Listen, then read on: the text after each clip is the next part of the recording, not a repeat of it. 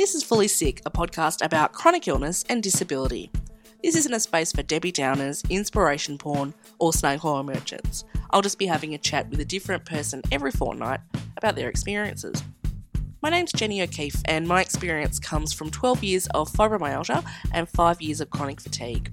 In translation, all my stuff hurts and I'm super naked most of the time. I also live a pretty fun and full life, and my illness isn't the be-all and end-all of my existence. Being fully sick can be isolating at times, so I'm going to meet up with a different person each fortnight and hear their story. Bit of state the obvious housekeeping, this podcast isn't a substitute for medical advice. Each person's story is their own individual expression and doesn't seek to explain the situation of everyone with the same condition, illness or disability. That's Diversity University 101. As well as hearing from a different person each episode, we'll also have regular contributions from Dr. Alice Williamson, our science guru, to demystify the biology of chronic conditions, illness and disability. On with the show. Welcome to episode 12 of Fully Sick with Michelle, who has dysautonomia. There's a few things I'd like to mention before we get cracking today. Firstly, I am incredibly brain fogged at the time of recording, and when I was editing this morning, I made a decision to leave in all of my umming and ahhing because although it doesn't sound as slick and produced, it's a pretty accurate representation of brain fog and the whirring of cogs and how things really are. So I know when I hear or read interviews that are super produced or edited or full of information, I can find it a little bit intimidating and difficult to take in. So this one's going out to all my brain fogged bros. I had a ball meeting Michelle and being in her beautiful home. It was brilliant to really, take some time together and just be in a home space. I'd been on the road for about 3 or 4 days, so it was really great to just hang out and be comfortable together. You'll hear contributions from her chickens throughout the podcast, and her Great Dane Freya has her moment in the sun as well. I checked in beforehand to see what would make the experience work best for Michelle, and she said regular breaks would be great, and I agreed for my own sort of selfish brain requirements as well. We set a timer every 20 minutes or so and took a break, so I'd like to invite you to do the same. Have a stretch or a moment of quiet in the couple of breaks in this interview. I'll pop a few seconds of sort of plinky plonky music in there for your relaxational pleasure. In a few moments, you'll hear my conversation with Michelle, and as always, first up is our science guru, Dr. Alice Williamson, to demystify the biological component of dysautonomia. Dysautonomia describes not one, but rather a group of several conditions that affect the function of the autonomic nervous system. The autonomic nervous system controls the workings of the inner organs of the body and processes that are automatic, such as breathing, bladder function, and regulation of blood pressure. A person living with dysautonomia experiences irregularities in the function of internal organs and systems, which leads to a wide range of symptoms that can include abnormal heart rates, lightheadedness and fainting, and nausea and gastrointestinal problems amongst many others. Dysautonomia is most commonly a form of neuropathy that affects the nerves that connect the central nervous system, the brain and spinal cord, with the internal organs and other parts of the body. However, there are also other causes, and it can be secondary to another disease or condition, such as autoimmune disorders. Neurocardiogenic dysautonomia is the most common form of the condition, with experiences ranging from 1 or 2 fainting episodes over the course of a lifetime to several per day. In severe cases where fainting and therefore falling occurs regularly, broken bones and even permanent brain trauma can be a result of the condition. Some forms of dysautonomia can be fatal. Multiple system atrophy is a rare form of the condition that affects people over the age of 40. It has similar symptoms to Parkinson's disease, but they develop much more quickly. There is currently no cure for dysautonomia, although a range of medicines are available to treat the various symptoms. People living with dysautonomia may also have to adjust their lifestyle to help them to manage their symptoms and to minimise the impact on their quality of life.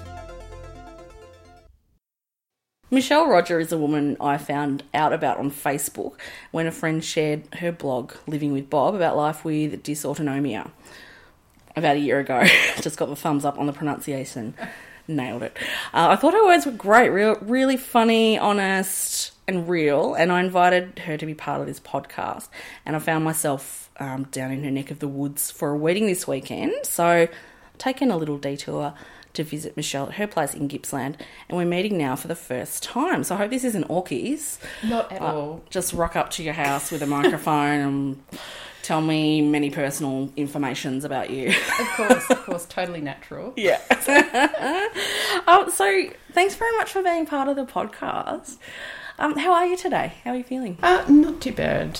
Always a bit weary in the mornings while all the meds sort of take a while to kick in, but otherwise pretty good. Yeah. So. Yeah, cool. I'm a bit foggy at the moment because I'm in the middle of wedding season and I've got about 6 audio projects on the go and there's 1,000 things happening. So when I went to do a bit of research about Bob, all the words turned into soup on the screen. So I thought I would take another approach and come in fresh and just come in knowing very little. Yep. Can you tell me about your condition and also specifically how it started for you? Okay. Well, dysautonomia is like an umbrella term for a whole collection of disorders. So it's like if you say cancer and then you've got breast cancer and bowel cancer and things like that. So essentially, it's the autonomic nervous system in the body is your body's autopilot. And what happens when you get dysautonomia is it decides not to function properly anymore. For some people, it's the nerves themselves are destroyed, and for others, it's actually just a malfunctioning of it. So the signals themselves are pretty buggered up, basically. And that can cause a whole host of different problems. It affects, the autonomic nervous system is part of your entire system. It's the body's autopilot, I think I said. So it affects heart rate, blood pressure, digestion, your bowels and bladder, whether you sweat or not, your internal thermoregulation, so your body temperature. I can't control that anymore. And even the way your pupils dilate is all part of it. So, so from head to toe, essentially, it is sending nerves, and so you can have symptoms for wherever it's buggered up, basically. Yeah, right. Yeah, so, and it can range from really mild, so some people won't even know they've got it, and then other people will be quite severe and they can be hospitalised. And there is a couple of forms where you can pass away, but they're incredibly rare. So most people don't go that route. They just get to live with the fun of it and manage it every day. So so for me, I've probably had symptoms all my life and never knew what they were. So I have problems even as a kid with standing up for a long time. I'd feel sick and get really pasty and pale, and I was a pretty weak, pathetic child. So I think my dad always says I have the constitution of a wet tissue. And I had lots of health problems growing up and through my 20s as well. And then in 2006, I collapsed at work and ended up in ED, and that was the first time I went, something's really not right here. No one could diagnose anything, and I just went home from hospital and sort of sucked it up, basically. And then I got sick in Singapore on the way home in the plane, and again had a really big slump and couldn't quite pick myself up from it, and I was constantly nauseous and profuse sweating, like I had to change my clothes during the day, and my heart was racing and then slowing and racing and slowing, and I was just feeling constantly ill and like I was going to faint. And then by Christmas that year, I got gastro, I think 3 times at work. We had a really huge outbreak. What was your work? Neuropsychology. Yeah. So I was in a hospital, and it was like the gastro apocalypse at that point. Oh no. So like we closed down wards and everything. It was just shocking. And my body never really recovered from that point, and the symptoms just getting worse and worse and worse and worse. Finally went and saw my GP, and she said, yes, this isn't really good. No idea what it was. And went through more tests than I can count and horrible doctors. And then through a sheer fluke at work, another woman was fainting and seizing, and she was seeing a doctor in town who specialised in women who faint. Yeah. And I went there, and she said, there you go, diagnosis. Yeah. And that was it. And How did you react to that? Having a name for what was going on? Fantastic, to be honest. What a relief to know what it is, Yeah, so, because I had no idea what was going on. It was just getting worse and worse and worse. And my cardiologist, who I still see now, so it's 2007 I first met her, and still seeing her. And she was so comforting, and so, no, it's not all in your head like you'd been told, and all of that. And she was just, it was like, it's weird to say you're excited with the diagnosis, but it was something to hold on to. It's gotten more complicated over time, so that original diagnosis isn't really enough to explain what's going on with my body. So now it's sort of, back then it was called neurocardiogenic syncope. So, Whoa. Yeah. Basically, I fainted. My blood pressure would drop and my heart rate would drop and I'd pass out. And that was happening quite frequently. And then in between that, if you've ever fainted and you have those feelings of greying out and sweating and nausea and all that, that's every day. Yeah. Oh. So, and it's still every day. Yeah, So right. it's not pleasant, even if you're not fainting.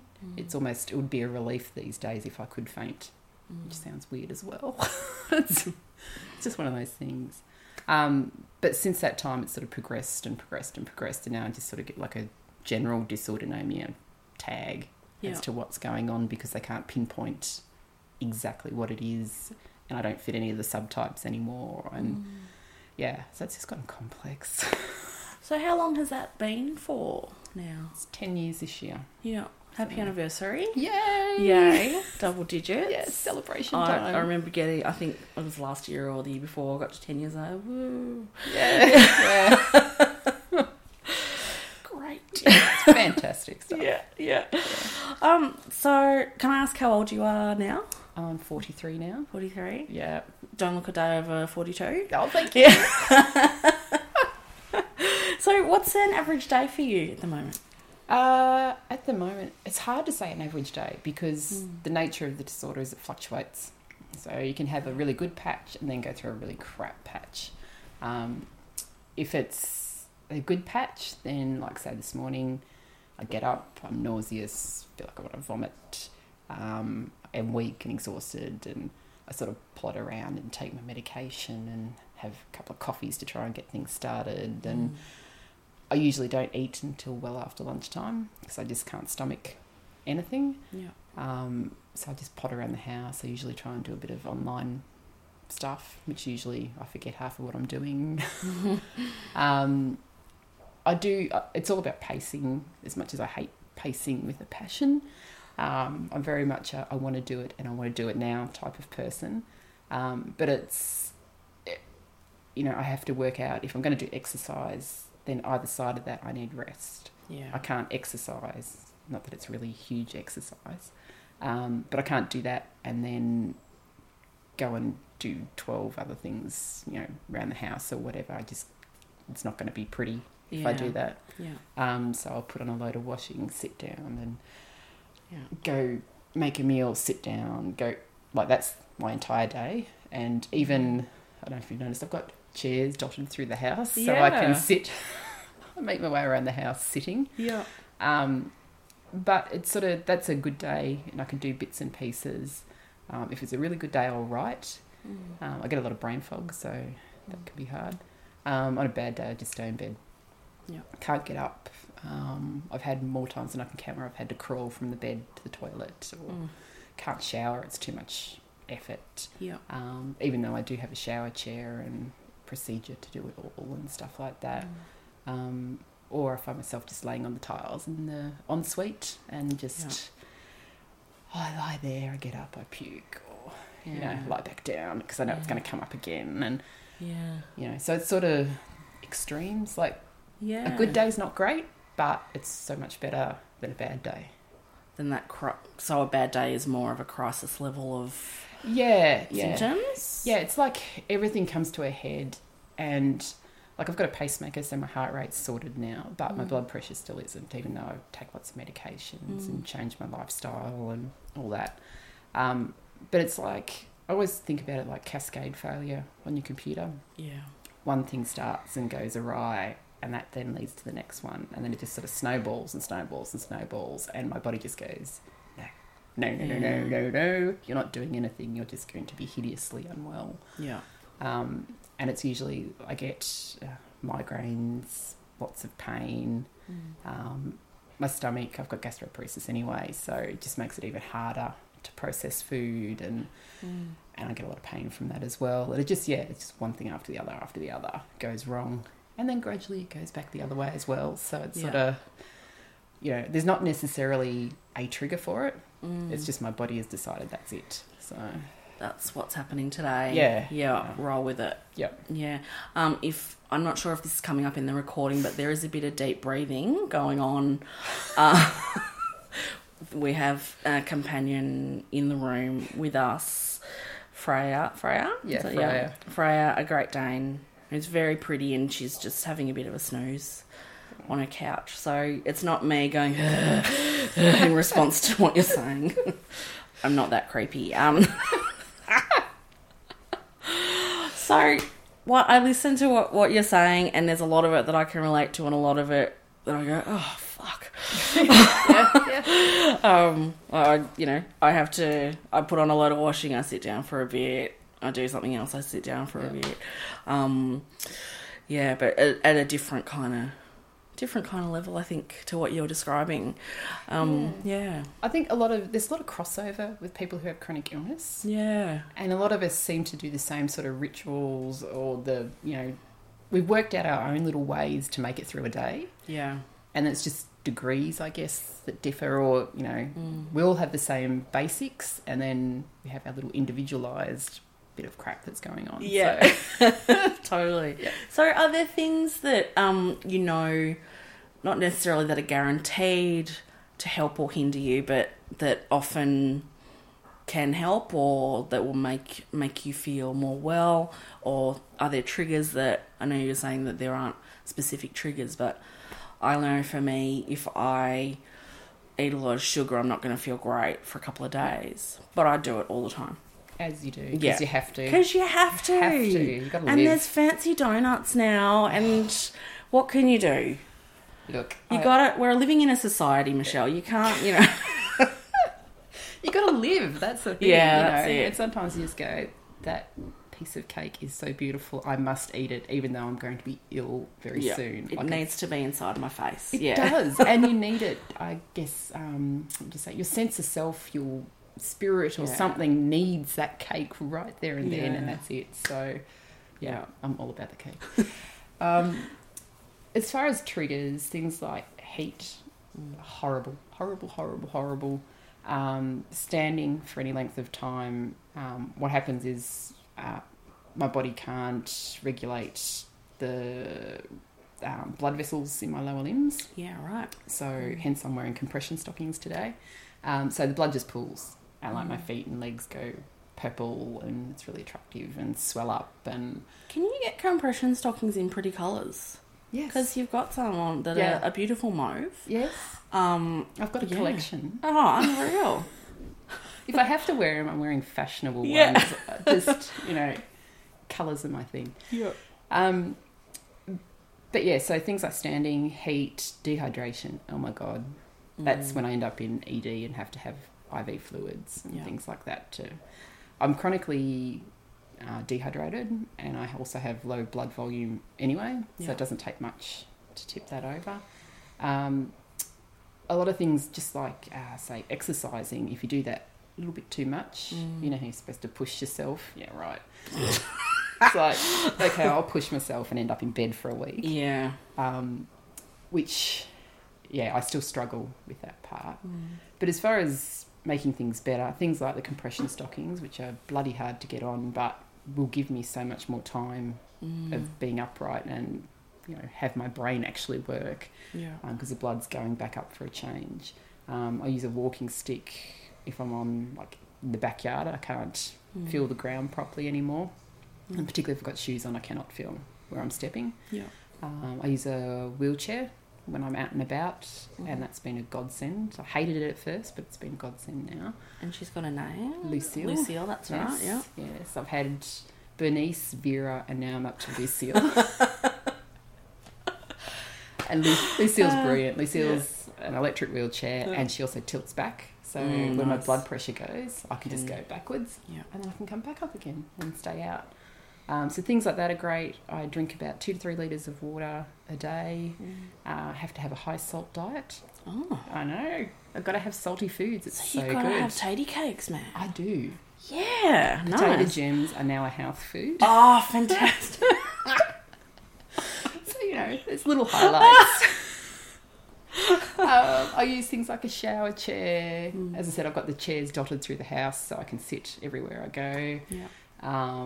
Medications. I'm on a bucket load of medications to manage all the various bits and pieces. Pacemaker, Jerry, who I got, I collapsed a week after my 40th birthday and my heart rate wouldn't get up above 45. Oof.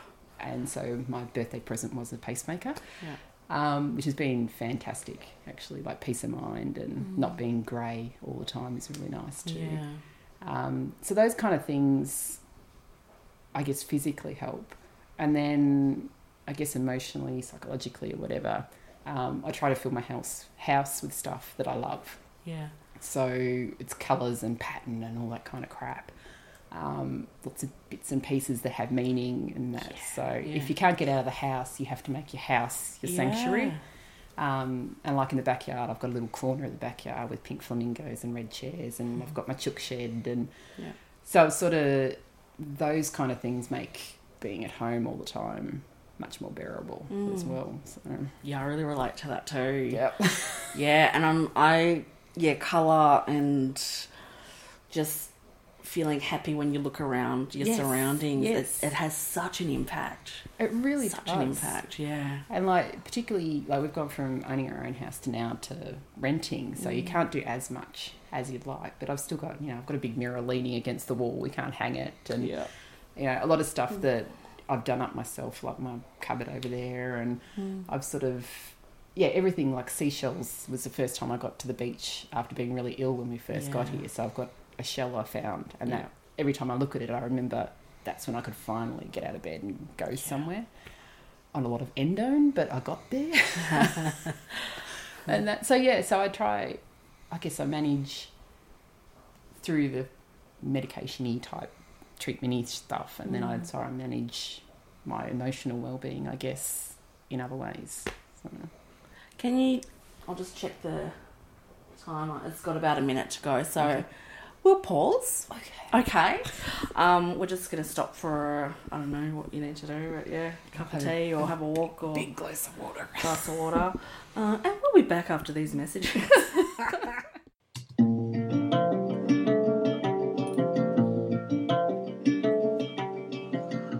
Tell me that story, how everyone loves me. Tell me that story again. Tell me tonight, tell me tomorrow. Tell me that song never ends. There we go. All right. And we're back. Back on the couch. Oh, I miss Oprah, I tell you what. It was a good time when she was on the telly every day. So, Michelle, what were we up to? I think, we were talking about things that definitely help in terms of physical stuff. But what about emotional stuff? You sort of alluded to that there are definite things that help with that. Yeah, I guess, as I said, setting up the house to make the house, I guess, almost a holiday in a sense. Yeah. So all my bits and pieces that the rest of the family hates because they're dust gatherers, and my desire to collect other people's junk, as I'm told. But I like the sense, I guess, for me, of that reusing and having broken things that are still beautiful. Like that's a real, I guess it's part of, I like to think my body's pretty crap, but life is still really good anyway, if that makes sense. So I think most of my house and most of the crap I have is that broken, but still, I don't know, there's still something about it. And that's reassuring in a sense, I guess. That great character. Yeah. Things that have had quite a life. Yeah. Before you've brought them to be home and be loved. Yeah, and if I can find a piece that's got a story with it, I love that even more. Yeah. So, I like to know that someone's used a piece and loved it and it's, travelled with them or something like that. That kind of thing I really, really love. Writing's the other thing that's been I suppose my best source of well-being. That just being able to purge onto a page. Yeah. And it's like, initially I didn't share that with anyone, and I had a social worker who was coming to the house for counselling about 2 years after I first got sick, and she was brilliant. So Fran is like, if I could clone Fran and send it to everyone who's chronically ill, I would. Yeah. She's the best, just the best. It was like talking to an aunt or something. Yeah. Where it's sort of, she'd tell you, yes, what you're feeling's fine, or no, you're catastrophizing, get over it. Yeah. So she was great. But she said, write it down. Just write it down. And so I started writing, showed her, and she went, oh my God, that's really good. Right, okay. I'll just hide it away again. Eventually showed my husband and kids. And then I was doing physio as well at the hospital gym. We had a small group.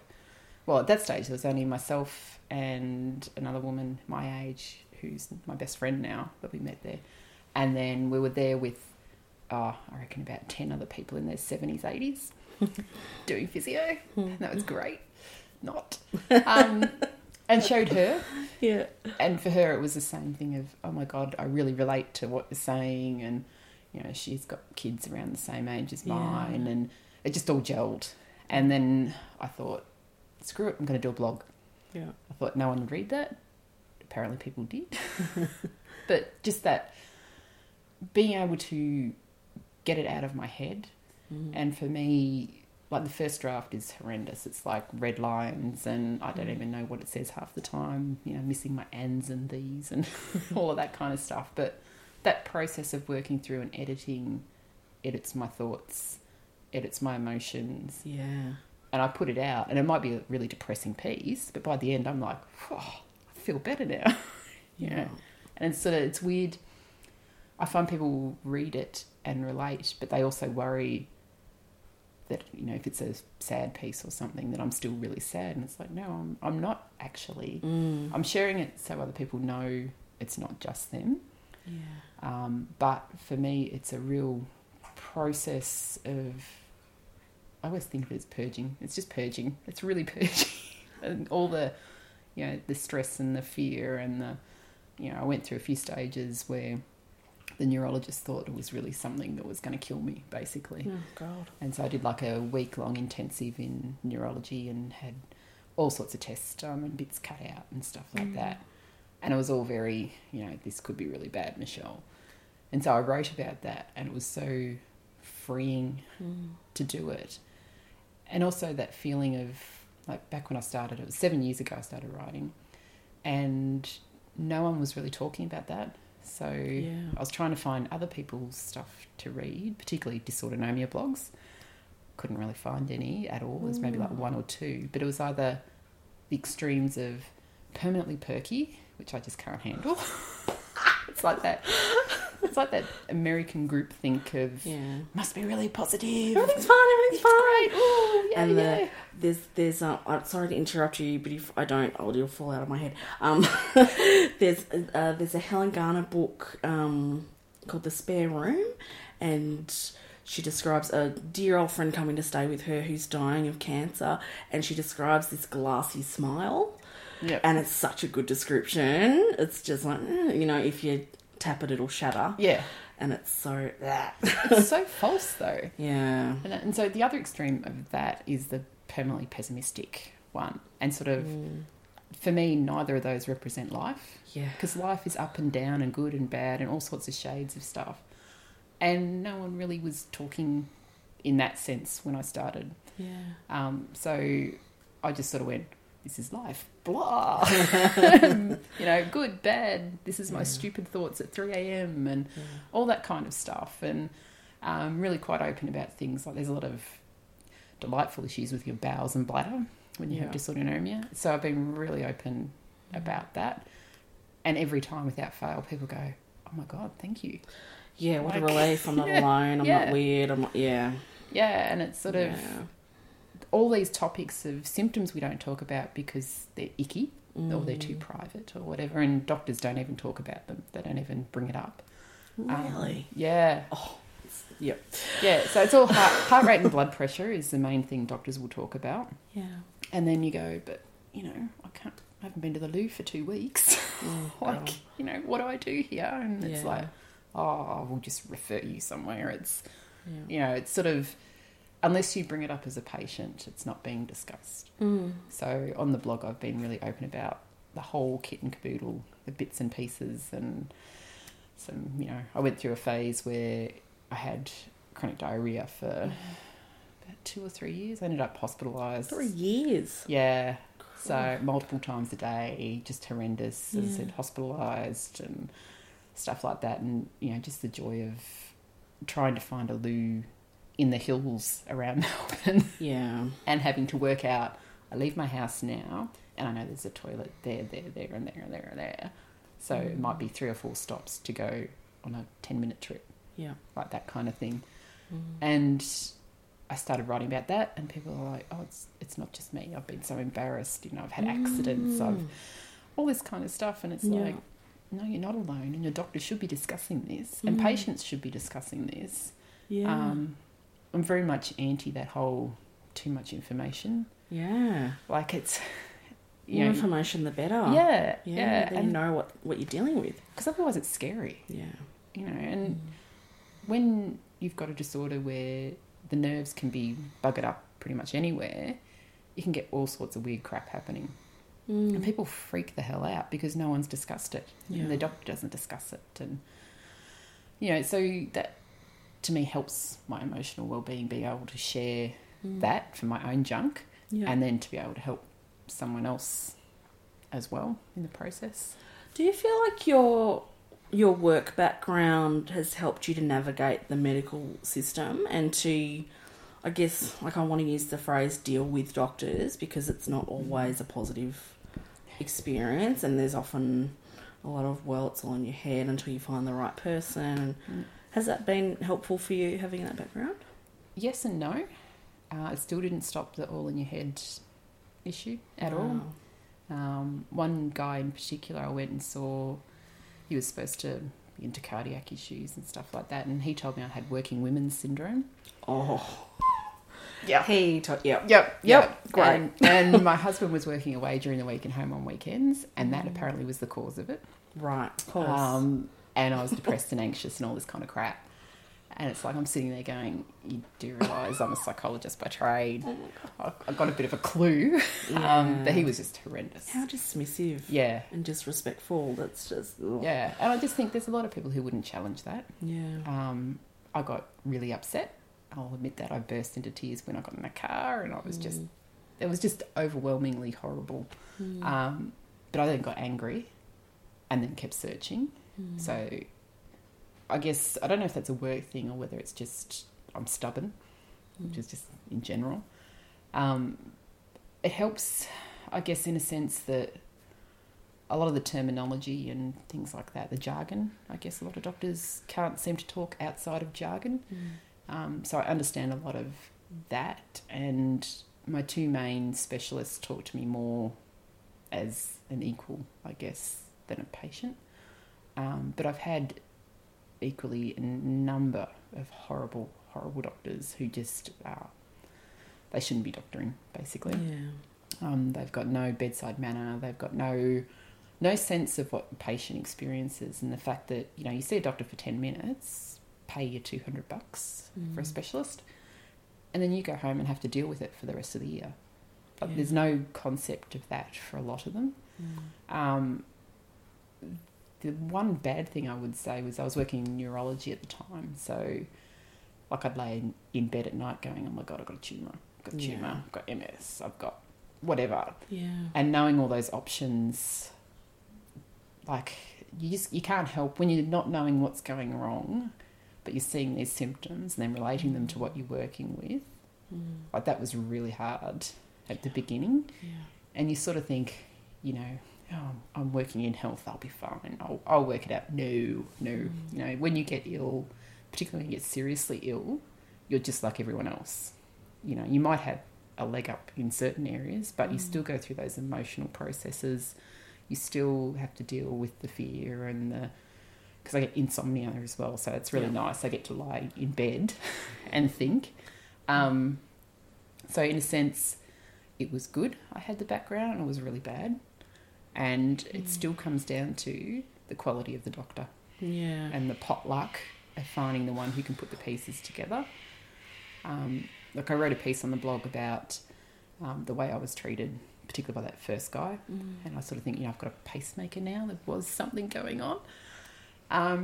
But if I'd listened and just gone, oh, it's all in my head, it's all in my head, you know, could I have ended up carking it or even, you know, worse ill or whatever, because that doctor had told me it was all in my head. It's so hard when you're so unwell, and that's the time when you need to advocate for yourself and pull strength out of somewhere. Yeah. Even though it might have taken all your strength to have a shower that day and get to where you're going to see that asshole. It's shocking. It really is. And it's, I would say things have improved since I first got sick. So that's 10 years. So it is a big chunk of time. But there are enough doctors still out there acting like that. And that whole hysterical woman.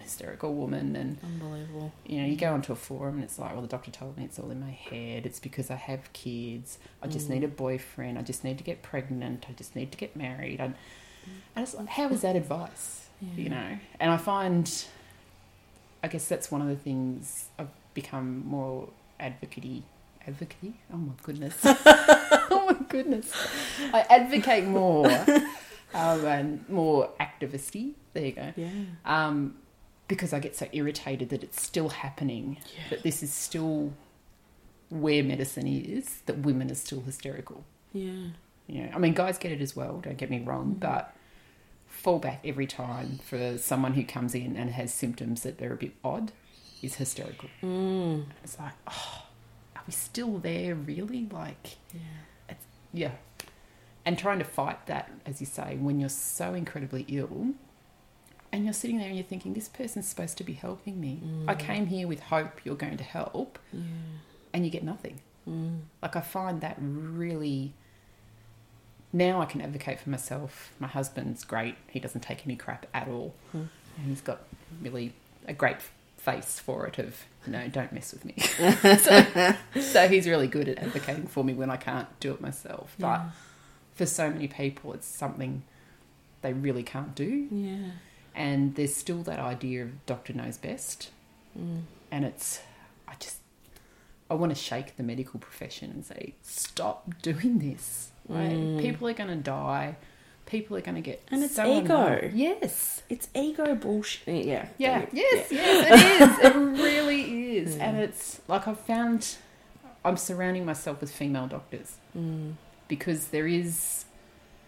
Look, there are great male doctors, don't get me wrong, but there's a connection and an understanding of this is what happens. Yeah. And they've had... You know, regardless if they're at the top of their profession now, they know all the shit. They know what it is to be a woman and to walk around in a patriarchal world. Yes. Yeah. And you can just feel that difference. And it's, I never thought I'd get to that point, but that's where I'm at, is I need someone who can get it. Yeah. Yeah. And not just the physical, medical type stuff, but get what it's like to live with illness. I think that's really, really important. Yeah, totally. Tell me about family life and your kids and your husband, and how has it been for the whole family when Bob came along? It's been tough. Yeah. It's been tough. I think my youngest was 8 and eldest was 11 when I first got Crook.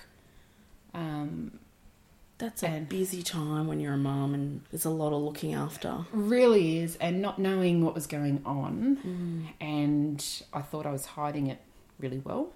I wasn't. Kids pick up on everything. They know what happens. Yeah, they're pretty smart. They are, and I thought I was hiding everything and doing all my mum stuff really well, and I wasn't. And it wasn't, I reckon, maybe 1 or 2 years after I first got really ill, and the kids came and told me that they thought I was going to die. And they'd been holding that in because they didn't want to worry me. which is like, oh, you know, real punch to the gut. And it's like, that's when you think you're doing such a good job, and then to hear that and knowing that they've been worrying their little brains about that all that time was really hard. So we made a joint decision as a family to be open, and we've staggered the information to their ability to understand, and worked out, if mum faints, what do we do, so they know. And even both of them can tell when I'm starting to go. Apparently it's obvious. They call it stroke face. I get left side of my face without fail will drop. Yeah, right. So I get ptosis and the side of my mouth goes down, and I get really pasty and gross, and I can't form words or sentences, anything. And so they'll get me a drink and tell me to sit down. And it's that weird thing of your body's going, you're really not functioning at all, but you're not really aware that you're not functioning, so you need someone to tell you. And so we sort of worked that out, and, you know, pull the dogs off mum if mum falls down, you know, because Great Danes are excited, lovely animals. And enormous. So when they're like licking your face to wake you up and stuff, it's like, just back a little bit. Yeah. So, because I had, at one stage when it was bad, I was passing out even lying down, and I woke up with Freya pounding on my chest. Oh my god. And barking and licking my face and hysterical to wake me up. Yeah. And so I woke up with this dog pounding on my chest, and it's like, that was great. Hope all your ribs were intact. They're a bit sore. But the kids sort of got to learn those aspects to make it easier. But there was a couple of times, like I still remember myself, I think we had to go to, it was band sign up or something like that, and we got to the end of the road and I could feel I was going to pass out, so we had to pull off the side of the road. And if you know the hills, like around the Dandenongs, there's not really any great place to pull off anywhere. And I had to put my head between my legs, and the kids are like panicking next to me, and it's like, just give me a minute. So you're driving at this point? No, I'd pulled over. But you were the one sort of driving the car. I mean, right. Oh, God. Yeah, so... That's scary. Because David worked away a lot, so it was myself and the boys a lot. And it was difficult. So that openness, I think, was key in the end. And giving them the tools, like not expecting them to work it out themselves, even if you say if mum faints, do stuff. Working with them to work out what it is and making it that collaborative thing just takes off so much of the weight. And eventually both of them have been to appointments as well, so they can hear the doctor talk. Yeah. And sort of they can ask questions if they wanted to. That's great. Yeah. And I think that openness, that inclusiveness just takes so much fear off. Our time has gone off. I'll get you to sort of finish your thought there. So that for the kids was really tough. And they've taken on a lot more responsibility as well. But they have turned out to be quite caring, loving, sensitive boys or men. They're 18 and 22 now, so men. Wow. But yeah, very compassionate and understanding of, you know, not everyone has a fantastic life, and maybe whether it's illness or something else going on, they can look at that and feel empathy, I guess, which is sort of a really nice thing in this day and age where everything's so horrible, like the political discourse and social discourse is so horrid at the moment. To have that for them, I'm really happy. And for my husband, I think, I mean, he can probably speak to it better, but initially it was really hard because I was hiding stuff. So, because he wasn't home, and I'd hide that I'd passed out 3 times in the week. You wanted to protect him from that? Yeah. And I don't think I wanted to acknowledge it either. Yeah, that makes sense. You know how you can sort of rationalise really weird stuff? Yeah. It's like, it was perfectly normal that I face planted in the bathroom. But it was tough at the start because of that. It took a long time, I guess, for me to be open enough with him about it. So we had fights and stuff, as you do. But now he's, as I said, he's a fantastic advocate. He's very open about what we deal with even the guys at work will know and stuff. Cool. And we work through a lot of stuff with sarcasm, and, you know, he's always joking that I'm going to keel over and he'll get the payout and get his new wife and stuff like that. But, yeah, I couldn't do it without him. No way. Yeah. Like, just to have that solid support when things are really bad, there's nothing like it. You know, to know you can actually rely on someone else. Yeah. And you can just be sick, if that makes sense. Yeah. So, you know, as much as it was tough at the start, over the years, it's just gotten...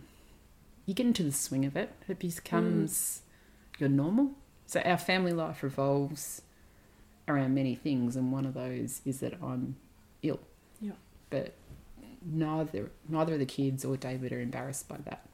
Yeah. So, like, I went to the Melbourne Comedy Festival with my eldest, and his greatest joy was pushing me in the wheelchair and dividing people as we walked. So he's like, I'm parting the waves like Moses.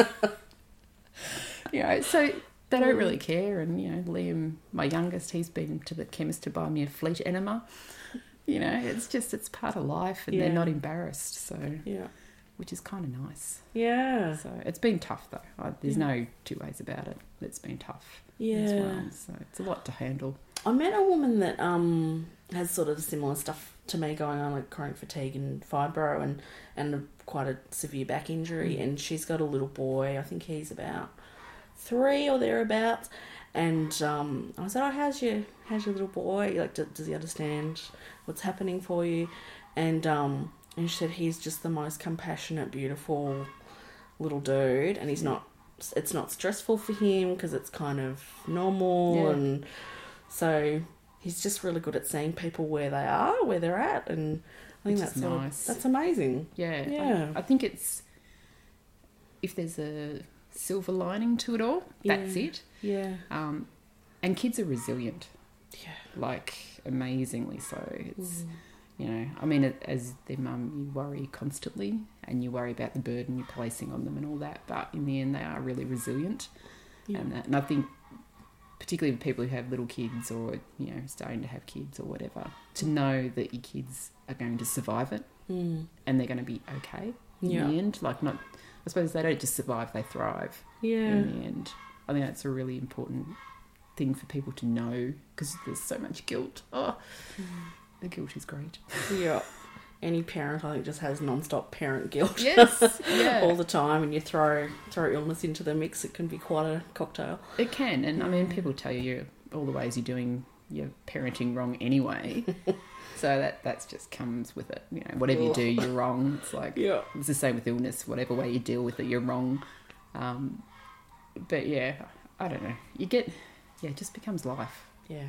Becomes life, and, you know, all that angst at the start sort of becomes white noise, I guess.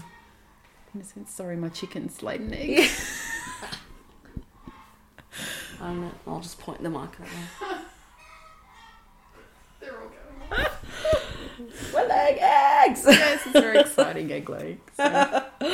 All right, well, we'll take a little break again.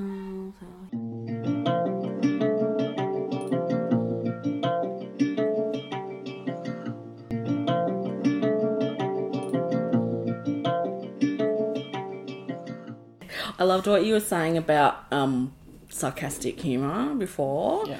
We're, like, my partner and I are exactly the same, and I'll often, you know, if I don't want to do the dishes, I'll be like, "Oh, my myalgia."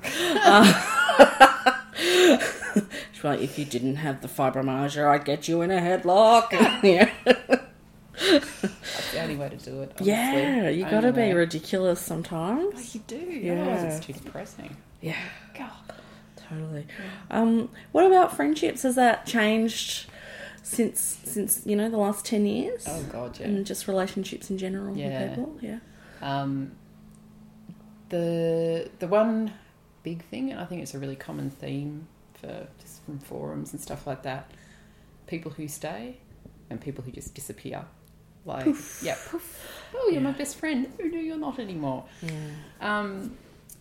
That initial acute phase, I guess. People, oh yeah, we rally to you, and you know, we'll bring you a casserole or whatever, and then it keeps going on and on and on, and you don't get better, and it doesn't really matter. Like, people want you to get better, and if you don't, and you don't take their suggestions on board, which are irritating. Oh my God, so irritating. Yeah. People just disappear, and it's people who I thought would stand by me didn't. One particular friend that I lost was really upsetting, and I had expected a lot more from her. And even now, like, it's not that raw feeling, but it's still, there's a little piece in my heart that just says that was so horrid. But I had people step up who I didn't think would care. Yeah, right. Which was really lovely. But the numbers were small, Yeah. I'll have to say. People, when you can't go out for coffee and you can't do all those little social... Maintain the... the spontaneous interactions. coffee, or Yeah. people just stop inviting you and you become an afterthought, and then you become no thought. And a lot of that carer's fatigue, I think, or care fatigue, not carer's fatigue. People just disappear. So people I thought were friends just were fair weather friends. And in a sense, I'm glad to have that knowledge and not wasted so much emotional energy on people who were never going to give back. Yeah. I can say that now. At the time, I was very upset. Because But it's one thing to become really unwell, but then to feel disappointment and loneliness and lack of interaction with people. yeah, That's shithouse. It's really, it really is. And it's, I guess there's always that sense of this is how it should be, and it's really cutting when it's not. And that's family and friends. It's not just friends, you know. A blood relative doesn't actually guarantee anything, basically, which is a nice thing to find out. Having said all that, I did meet my best friend, Kerry, who is, she's, I reckon, the best person I've ever met in my life. She's just the nicest, most genuine, kind, caring, lovely person who gets me in all my weirdness. And I met her at neuro rehab, and we bonded over the sleazy old men who kept getting on us. Frank, who kept asking her out for dinner and coffee, and Frank. Go away, Frank, go away. Step off, yeah. Yeah, and like everyone else was there for hip replacements and stuff, and she was there for a neurological condition as well. And we really bonded closely over that. And then eventually we had we called it, what was it? It was a Gorgeous Women's Group, we called ourselves, which was all young women, 20s, 30s, early 40s, who had, it was everything from strokes to they'd had brain surgery for cysts to MS to spinocerebellar ataxia, mycrap, and we were all in there going, there's no one else like us.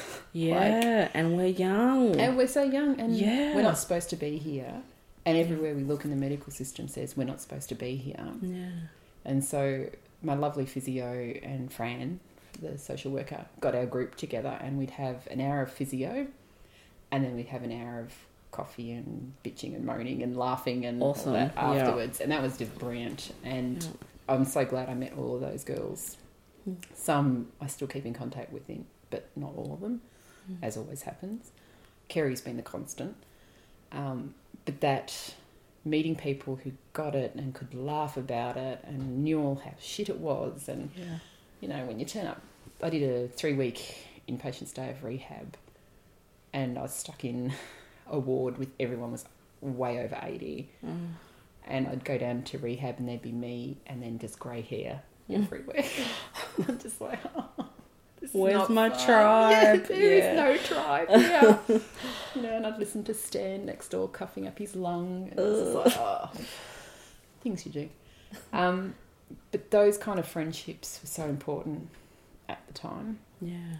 And also online friendships, which people pay out online all the time and they pay out on social media. But there are people who, from day one, I'm still in contact with, like 7 years later of Yeah. being online, who are friends in every sense of the word. Yeah. Like there's no difference to if I'd met them in real life. Yeah. And they're all girls or women who've had some form of dysautonomia, basically. But now it's also expanded outside of that. As you do, you get into the chronic illness community and meet other people with other disorders. But that, I guess, it's that tribe thing you were saying. Finding people who get it, who can laugh at it, who know how shit it is, but can also give you some medical information. And all of that has been fantastic. Like that has kept me going throughout. And particularly when you can't get out of your house. Like I can't drive anymore, so I can't just go anywhere to meet people. Like how do you meet people when you're not working and you can't leave your house? I know. It's, Like- you don't have that accidental socialising.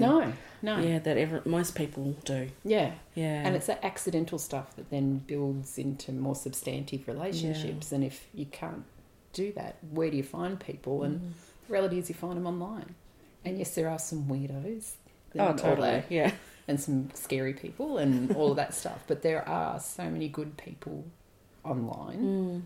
And I've had the pleasure of meeting some now in real life. Like I had a friend, Rachel, who's in New Zealand, and she came over and we all got together and met up. And it was just so lovely and natural, and it was everything you would hope a friendship would be. And there's another group of girls who are all in Melbourne who I catch up with when we can, and you know, depending on who's sick and who's not, as it is. But I don't know what I would do without those friendships and without Kerry's friendship as well. Yeah. And that when all the others are pretty much gone. So. Yeah, it's great to have relationships where you don't have to explain so many things. Yeah. Or feel awkward because, like, for me, I need a chair with a back on it if we're in a cafe and everyone's sitting on a bench and then shit. Yeah, well, I mean, for us, a lot of people need to lie down and stick their feet up. Yeah. And it's like you can't do that in many places. Yes. So go to someone's house and know you can just lie on the floor and they'll go, yes. Yep, and we'll just keep chatting. Like Michelle's not lying on the floor or whatever. Yeah. That level of stress is gone, and it's so, I don't know, it's invigorating to have that. Yeah. You know, and it's Things that are easy. Yeah, it's just, it's, I don't know, I think the first time I met other people with my disorder and we're all like pasty and, you know, people would get there and start slurring because the blood pressure was going and everyone just goes, whatever. Yeah. No explanation needed. And it was just fantastic. Yeah. So. Fantastic. Soup. I'm looking at my notes and it's, I made it a big font, but it didn't help. I've had a very busy weekend. Yeah, we've talked about that. Oh, now, I feel like everyone who has had some sort of health shit fight go on has had huge financial impact.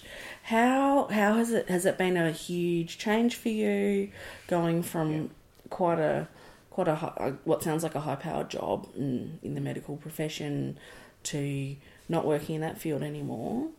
Well, it's that thing of not only do you lose your wage, which is just gone, then you have the outlay. So many expenses. Oh my God. So much is not covered. Yeah. Right? I mean, we have a good health system compared to the rest of the world. I get that. But if you're chronically ill and you have multiple conditions and it's a bit weird, you're screwed. Yeah. Basically, it doesn't matter. It just doesn't. How are you managing that? Oh, you know, not well. Yeah. I shop a lot at Aldi. Yeah. Things like that. I shop my wardrobe. It's just tough. Like, I take 2 medications that aren't on the PBS, so they're really expensive, and I feel guilty every time I pop one, but at the same time I need it. Yeah. I've got multiple medications. It just adds up, and specialists are never bulk billed because they're specialists. So the fees involved in that, there's always a gap. Plus you've got the outlay. Like you've got to find that original, $300 or whatever to see them. And you get some back from Medicare, but you've still got to find that to begin with. Plus I live rurally like you do, so you've got transport costs to get to Melbourne. As things have gotten more complex for me, some of the like genetic tests and stuff just aren't covered. Yeah. But it's, do you not have it? And what if that's the one? And what if it's something I'm going to pass on to my kids? I need to know that. But those kind of costs, I don't think the government gets, and most people don't get until they're in the position. Or even just stuff like, you know, we're told must wear compression stockings. Okay, but like the pair I'm wearing now is about $120. They last 6 months. Yeah. You know, that's a big outlay for people. And if you're on a disability support pension or something, you're pretty screwed. Yeah. I'm lucky David works, so that sort of helps. But those kind of outlays, just the, you know, again, we're told we have to do physio. You've got to pay for a physio.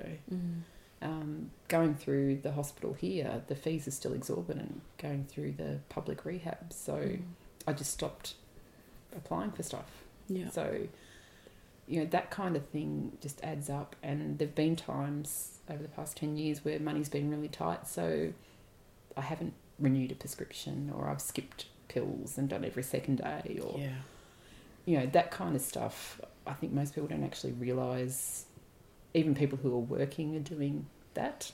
Yeah. So we don't qualify for anything. So, and your quality of life suffers. Yeah. Yeah. And it's already impacted. It's we don't do holidays. Well, we've done the last 2 years, a friend lent us their beach house for free. So we did that. Nice. But we can't afford to go on a holiday and pay for everything. Stuff like that. Again, I don't think people realise like the financial impact of illness, chronic illness, is just massive. Just massive. And it's all the incidental things, and like dietary wise, I can't just eat stock standard food anymore. So, you know, I have to buy a supplement, those liquid gross feeds for the times I can't eat it all. And then I'm also got allergies, and it just goes on and on. It's like there's one expense after another, and all of a sudden you go, oh crap, all our savings are gone. And you know, and having to juggle all that stuff when, how do you even think it all through? I find that really hard. Just like, okay, so we've got the mortgage, we've got the rates, we've got the gas bill, the car's about to blow up. Whoa, too hard. I'll deal with that another day. But then another bill's come in, and just and there's no one else to do it for you. It's just adulting's hard. It's really hard. Adulting sucks, really. I'm really lucky David takes most of that on board, because I am brain fogged 90% of the time, and I've had worsening cognitive issues the last year, which now need to be investigated. So that makes it hard for me to be juggling the important stuff, which is another burden for him to take on. And again, that's another thing I think with illness, people don't realise how much your other half takes on board. Because if you have one. Yeah, well, if you have one, I can't imagine doing it alone. I really can't at all. But he always says, you know, he doesn't think of himself as a carer, but he is. Yeah. You know, he's my husband and my carer. It's, you know, which is a difficult road to navigate at times. Yeah. So, and it's sort of, how do you maintain relationship when you're sick all the time and you can't do normal relationshipy things? You know, just even basic stuff like sex is exhausting, and it's nothing more romantic than saying, get off, I'm going to vomit. Like, you know, romance, woohoo! You know, that kind of stuff is, tough. I've been, my partner's pregnant, and the first, it's so exciting. But the first 3 months, it's been quite funny, because we're both on the same kind of energy level. Because she's been feeling horrendous and just seedy and no energy and very horizontal all of the time. And we're both, for the first time in years, we're both on the same page. Yeah. It's all about Netflix and very easy food, and you do what you need to do to get through. Yeah. And it's a negotiation thing and stuff like that. But I mean, David downloads everything, and we sit and watch stuff. Yeah. It's our exciting life now. Yeah, same. So. Yeah. Man. Tell me about your self-image. It's better now. It's one of the hardest things, I think, was leaving work. Yeah. Or realising I couldn't do work anymore, which was preceding that. I was so wrapped up in that as my identity. Losing that was like losing a limb, you know, and it was... I'm very good at catastrophizing. Like, my brain goes there every time. So it was like the worst thing in the world and blah, blah, blah. And I'm convinced that I'm going to die and live in... But before I die, I'll be living in my car. Yeah. Yeah. I have those thoughts. If I still have a car. Yeah. I think it took a long time to get past that, and part of that was therapy. Like, I can't recommend that highly enough. It's not saying that it's in your head, but you're dealing with a lot of shit. And it's, I don't care who you are, you need someone else to be a sounding board who has no stake in your life. Yeah, having that space where you can just let it all out, Yeah. and it doesn't impact the other person Yes. on a personal level. Yeah. Priceless. Absolutely Yeah. priceless. And look, I'll admit, I said at the start, when the doctors suggested it, I said, no, I don't need that. I'm not seeing a psychologist. I know it all. And I'm so glad I did. Like, it's just, that I think that no stake in your life is just brilliant. Yeah. Because you can say so much to your partner, to your parents, to your friends, but they all have a stake in you and your relationship with them. So that was brilliant. Again, Fran, if you're listening, you're wonderful. I think she's retired now.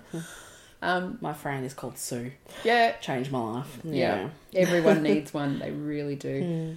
But it took a long time to get past that I wasn't going to be going back to work, to finding that, like, my brain was... Physically, I've always been crap, like at sport and stuff like that. So everything was brain stuff, and I could write and I could speak, and I was doing in-services and blah, blah, blah. Yeah. And then I was sitting there going, I can't spell my own name. How did I get to this point where I can't spell my own name? And I'm looking at my bloody... I think I was at a servo, and I had to sign the thing, and I'm like, I can't spell my fucking name. Oh, sorry. That's all right. It's a podcast. You can say whatever you like. That was really confronting, and realising I couldn't go back. And part of that was cognitively I couldn't go back, but part of it was also ethically I couldn't go back because I was doing a lot of medical legal stuff. So whether someone had the capacity to make a decision about going into a home or driving or changing their will or something, that changes people's lives, and I didn't feel confident enough and competent enough anymore to do that. And so it's been a lot of re-navigating who I am, and that's changed over the 10 years, I think. I'm a lot more comfortable with who I am now, and that, so I don't... You still worry about what people think, like that's just a natural thing, but for the most part I couldn't give a crap. And it's like, yes, I'm sick, I don't need to prove it anymore. I don't really care if people don't, you know, that whole, oh, but you don't look sick crap. I don't really care. Like, it's just whatever. And even like my eldest son, we went down for his birthday earlier this year, and he said, you really don't give a fuck, do you, Mum? It's like, no, I don't. So that's why I've got green hair at the moment, you know, and I wear what I want, and I write what I want and say what I want, and I've got a disco ball in my chook house, and, you know, that kind of stuff. I get messages from people going, oh, I could never change the colour of my hair. And it's like, yeah, you can. Why not? You can. It's dye. It's going to grow out, or you can change it or whatever. And I think, I don't know if I know who I am, but I'm more comfortable with who I am. Does that make sense? Yeah, it does. Yeah. So, and I expect that it'll change over the years. Like, I think there's a pressure in society to have a life that you get or achieve or whatever, and once you're there, you don't need to change anymore. And that's so not the case. Like, life is flux and flow, and it's ups and downs, and the people you interact with, the places you go, all of it just changes you constantly. And if you keep fighting it, you're never going to be happy. So, you know, I do meditate and all that kind of stuff as well, but I know that next year I may not be doing that. I may be doing something else that fits for me, if that makes sense. Like, I don't think I'll ever be fully happy with who I am, but I'm also okay with that idea as well. Like, I don't think I have to be a fully formed human being who knows exactly who they are all the time.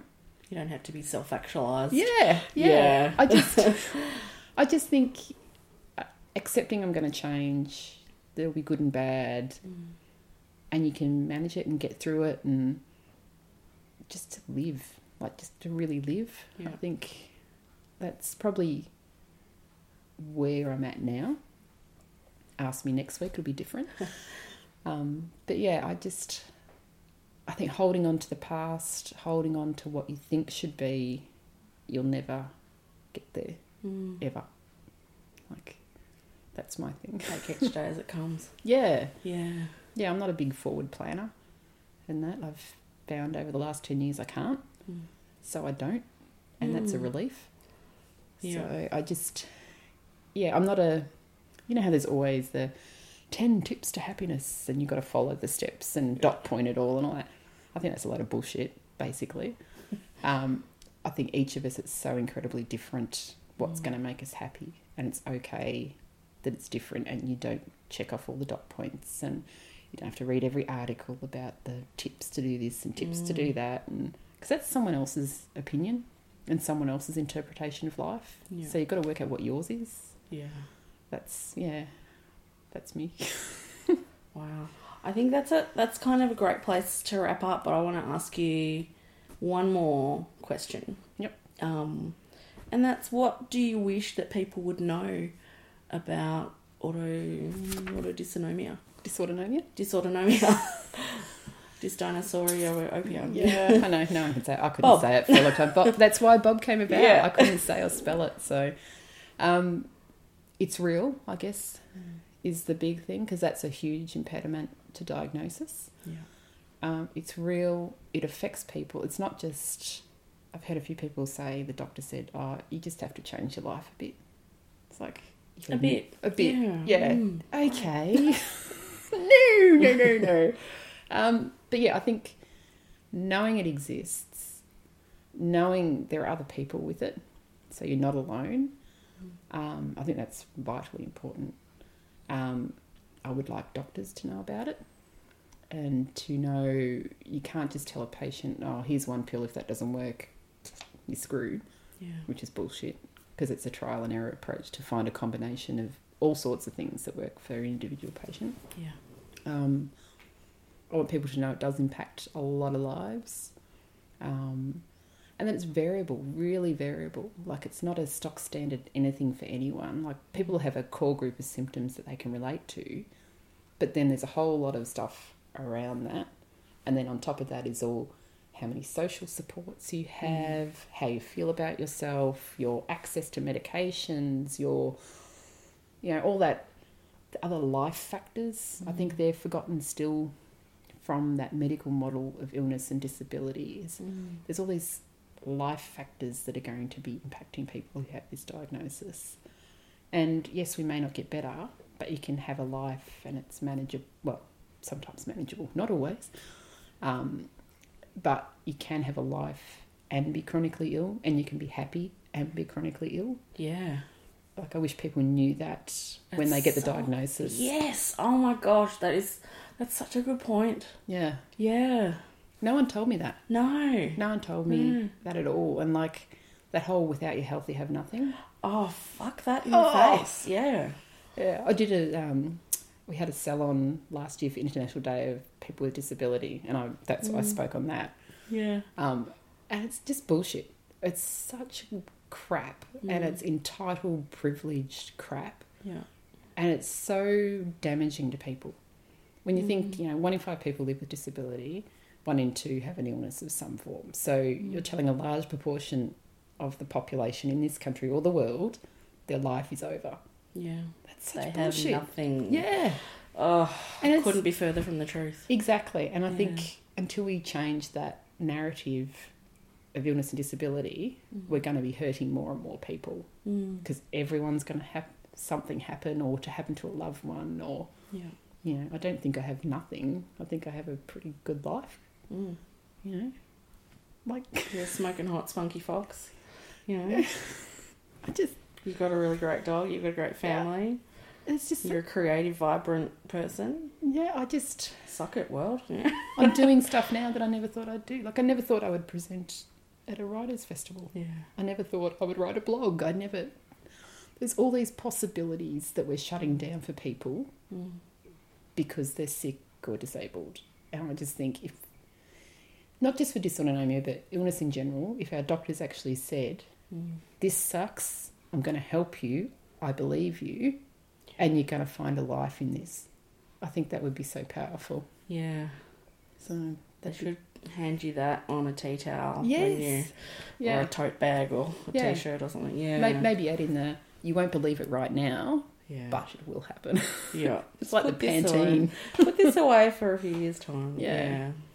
Yeah. 'Cause, yeah, I think there's, like, for most people there's a grieving process Yes. and acceptance and all that kind of stuff. But I found it really interesting what you were saying before about looking for other writers, and there's those two ends of the spectrum, the glass face, everything's fine, and the Debbie Downers. Yeah. And I'm so controlling about who I'll have on this podcast. I've never done an open call. Yeah. Because I don't want to support those kinds of messages because they're not helpful. They're not sustaining for people. They're not empowering. They're not real. I mean, they might be part of someone's process, but that's not where I'm at, and that's not how I've found happiness occurs. No, Mm-hmm. it's that grey. We live in grey. We Yeah. don't live in black and white at Yeah. all. And within that grey, there's all these little spots of colour, which are freaking great. Yeah. Like it's, yeah, I think that permanently positive groupthink is just, that needs to be just dispelled, like just kicked in the nuts and thrown away. And Needs a nut kicking. it Yeah. really does. It Yeah. really does. So, but yeah. Well, Michelle, it's been a pleasure. Thank you. It's been great coming to your house and You've hanging had out some with dog your, love. your dog and your chooks and met your son and Yeah, no, it's been really great. Thank you. Yeah, cool.